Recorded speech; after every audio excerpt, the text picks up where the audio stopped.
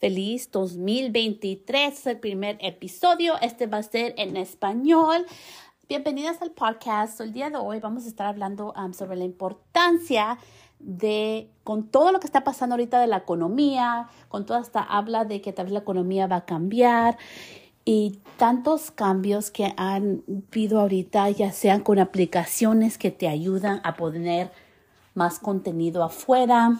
Hay información en todos lugares, pero ¿cómo te vas a diferenciar durante este tiempo?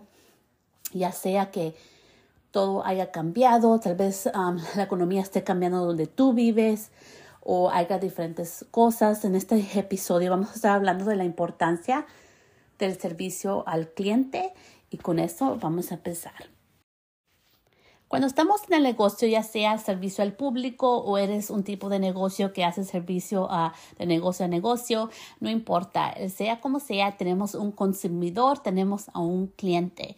Y es muy importante durante estos tiempos de que empecemos a ser más fuertes con nuestra autoestima de nuestros precios. Ahorita no es el tiempo para andar bajando tus precios nomás porque quieres obtener más clientes. Y te quiero dar un ejemplo sobre esto.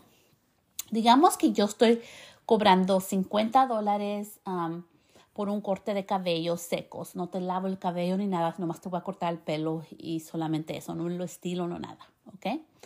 Pero voy a ver otros negocios y tal vez veo otros negocios que nomás están cobrando $25 por un corte de cabello. Yo puedo hacer 2 cortes de cabello por $100 en un día, ¿verdad? Y ya si me dejan propina va a ser más de eso. O la persona que está cobrando $25 por servicio necesita tener 4 clientes para obtener la misma cantidad de dinero. Esta es la importancia de no bajar tu precio. Más durante todo este tiempo con todo lo que está pasando. Yo entiendo, es diferente si tal vez tú estás en otro país, tal vez tus precios son diferentes a de nosotros. Yo vivo aquí en California, Estados Unidos. Hemos tenido inundaciones, ha sido un tiempo muy loco aquí. Ha habido inundaciones en todos lugares. Ha habido muchas cosas que han estado pasando por aquí, pero no significa que voy a bajar mi precio. Al contrario, es cómo puedo yo dar la experiencia al otro nivel para mi cliente.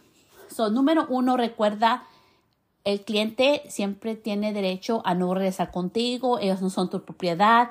Tú no eres algo indispensable. Y yo sé que tal vez esto se oiga un poquito duro, pero sígueme oyendo un poquito más. Uno de los grandes errores que yo veo con muchos negocios es que siempre quieren cliente nuevo, cliente nuevo, cliente nuevo.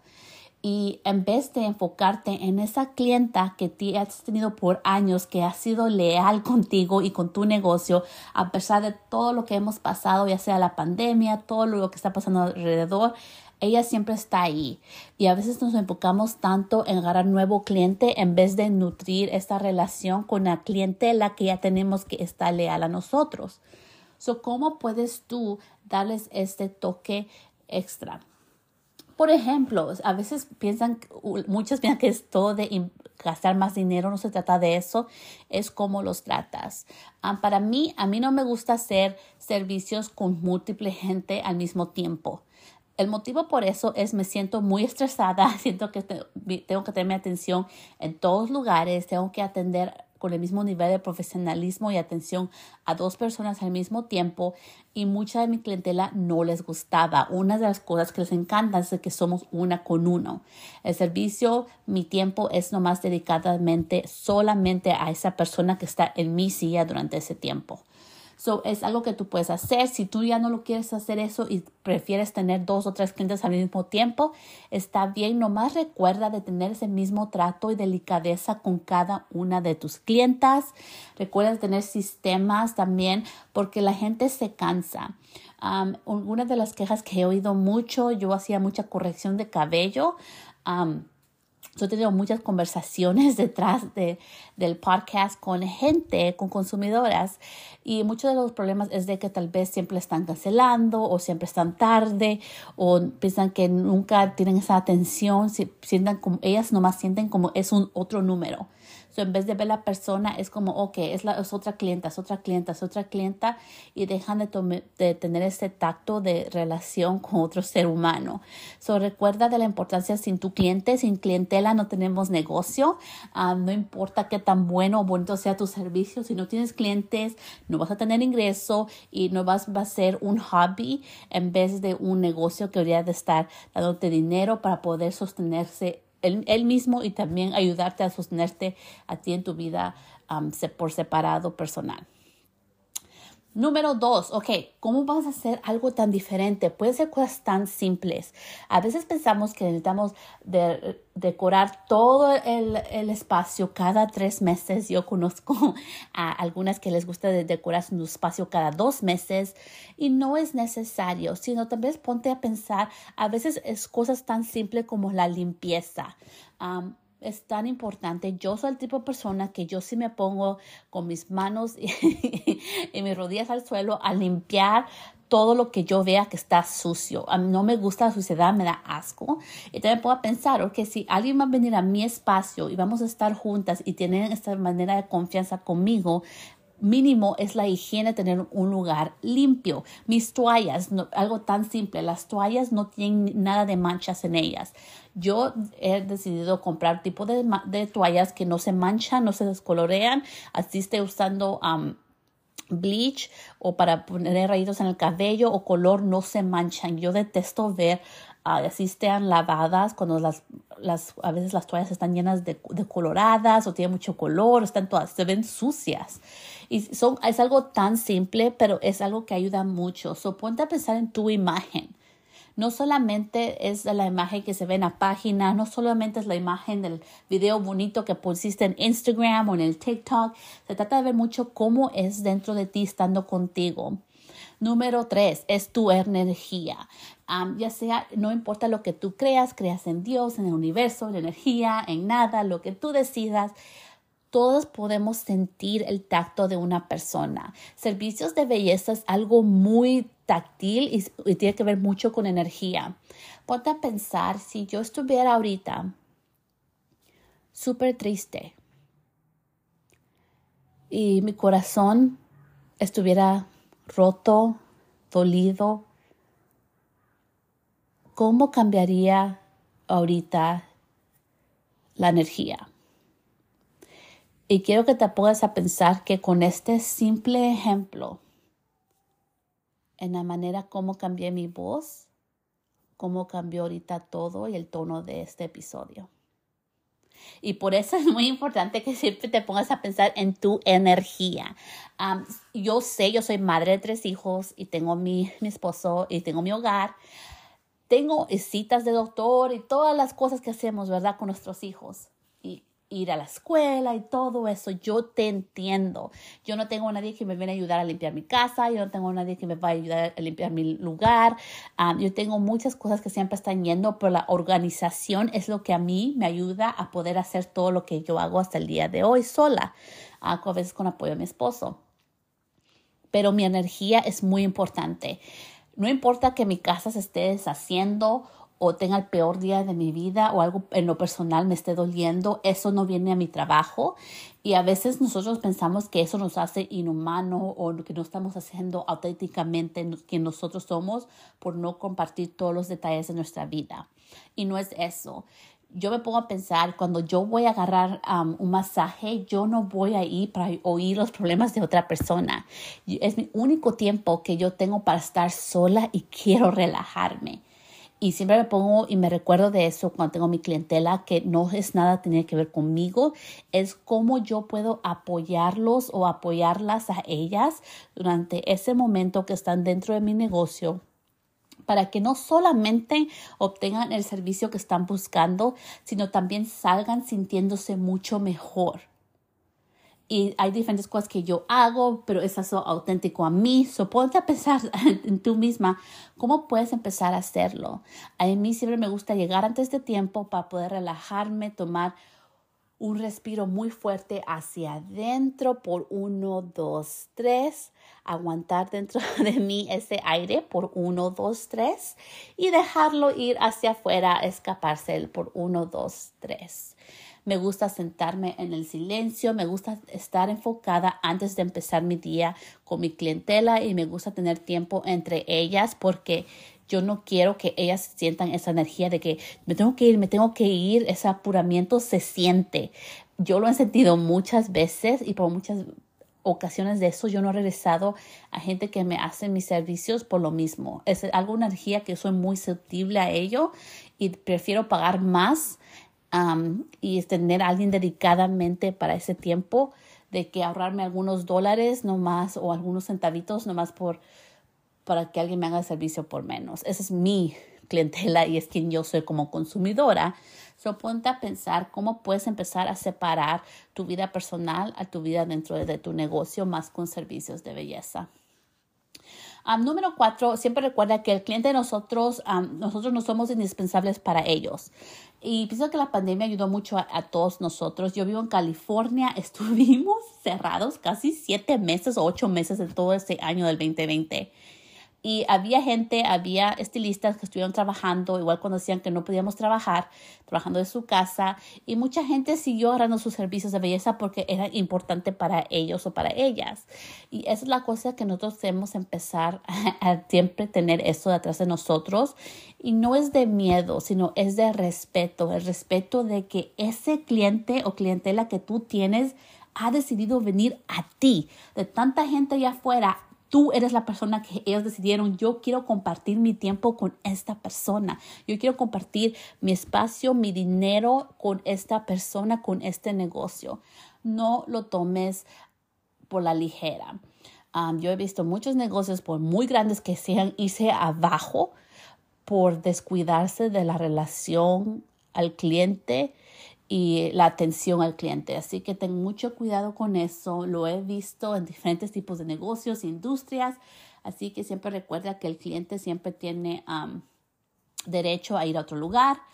Y para terminar, es el punto más importante de todo este episodio es de tener siempre esa comunicación abierta y tener tus límites, o como se dice en inglés, boundaries, ¿ok? Y boundaries es algo muy importante que tú deberías tener porque es algo que mucha gente no habla sobre eso y es tan importante tenerlo dentro de tu negocio como afuera. So, ¿cuáles son tus límites? Por ejemplo, de seguro tú no quieres que tus clientes estén mandando un mensaje de texto sobre su servicio de belleza a la 1 de la mañana. Eso empezó conmigo cuando apenas había salido de la escuela. Todo eso fue cosas que yo aprendí por experiencia. O tal vez que la gente piensa que tienes que regresarles la llamada o un texto en ese mismo minuto o en una hora. Pon tus límites. ¿Cómo vas a comunicar con tus clientes? Déjales saber. Si te mandan un mensaje por correo, ¿cuándo les vas a responder? Si ellos te pueden llamar por teléfono, ¿cuándo les vas a responder? ¿Cuáles son tus horas de teléfono? ¿Cuáles son tus horarios para responder de correo electrónico? La gente puede ir a tu negocio, a tu lugar de negocio a cualquier hora o es por cita solamente. ¿Tu clientela puede llevar a sus hijos o es nomás solamente servicio con ellas y ti al mismo tiempo? Son diferentes detalles que yo sé que se oyen muy como, ay, te da miedo, tal vez, no, porque no les va a gustar. Tu cliente lo va a aceptar. Mi clientela es bilingüe y es muy diversa. Y también tengo clientela que solamente habla hispana. Tengo clientela bilingüe de español e inglés y clientela que es solo inglés. Y varían de edad. Algunas tienen 10 años, algunas tienen 64 años. Pero tenemos mucho que ver con ese respeto de comunicación y de ya saben cómo yo trabajo. Yo no soy el tipo de estilista ni de negocio que puedes ir el día de hoy a exigirme que me tengo que ver hoy. Eso no funciona conmigo. Todas saben cuánto tiempo necesito yo de avanzado, cómo comunicarse conmigo y cuáles son las reglas de mi negocio. Si tengo una clienta que me cancela la cita, yo tengo parte de mis límites y de mi respeto con relación profesional con mi clientela. Yo también tengo depósitos y necesito dinero por si ellas pierden su cita porque es tiempo que yo había guardado para esa persona que me limitó a agarrar más ingresos para poner a otra persona en ese espacio. Esos son diferentes tipos de límites. ponte con la comunicación. Yo siempre les digo a mis hijos, no es lo que tú dices, es cómo lo dices. So, si tienes miedo, nomás ponte a pensar, yo no quiero niños en mi espacio. En el salón no se aceptan niños. Déjale saber. Yo sé que, por ejemplo, esto es lo que yo haría. Yo sé, siendo mamá, porque soy mamá de 3, el tiempo fuera de casa es algo que casi nunca tengo. Por eso, cuando tú vienes a agarrar un servicio de belleza, yo aquí prefiero nomás tenerte a ti conmigo para que tengas ese tiempo para poder relajarte, para poder disfrutar de tu servicio, para tener un poquito de descanso y poder disfrutar de este tiempo que tienes a solas conmigo dentro del salón. Por ese motivo es que he decidido no dejar que niños vengan a mi salón.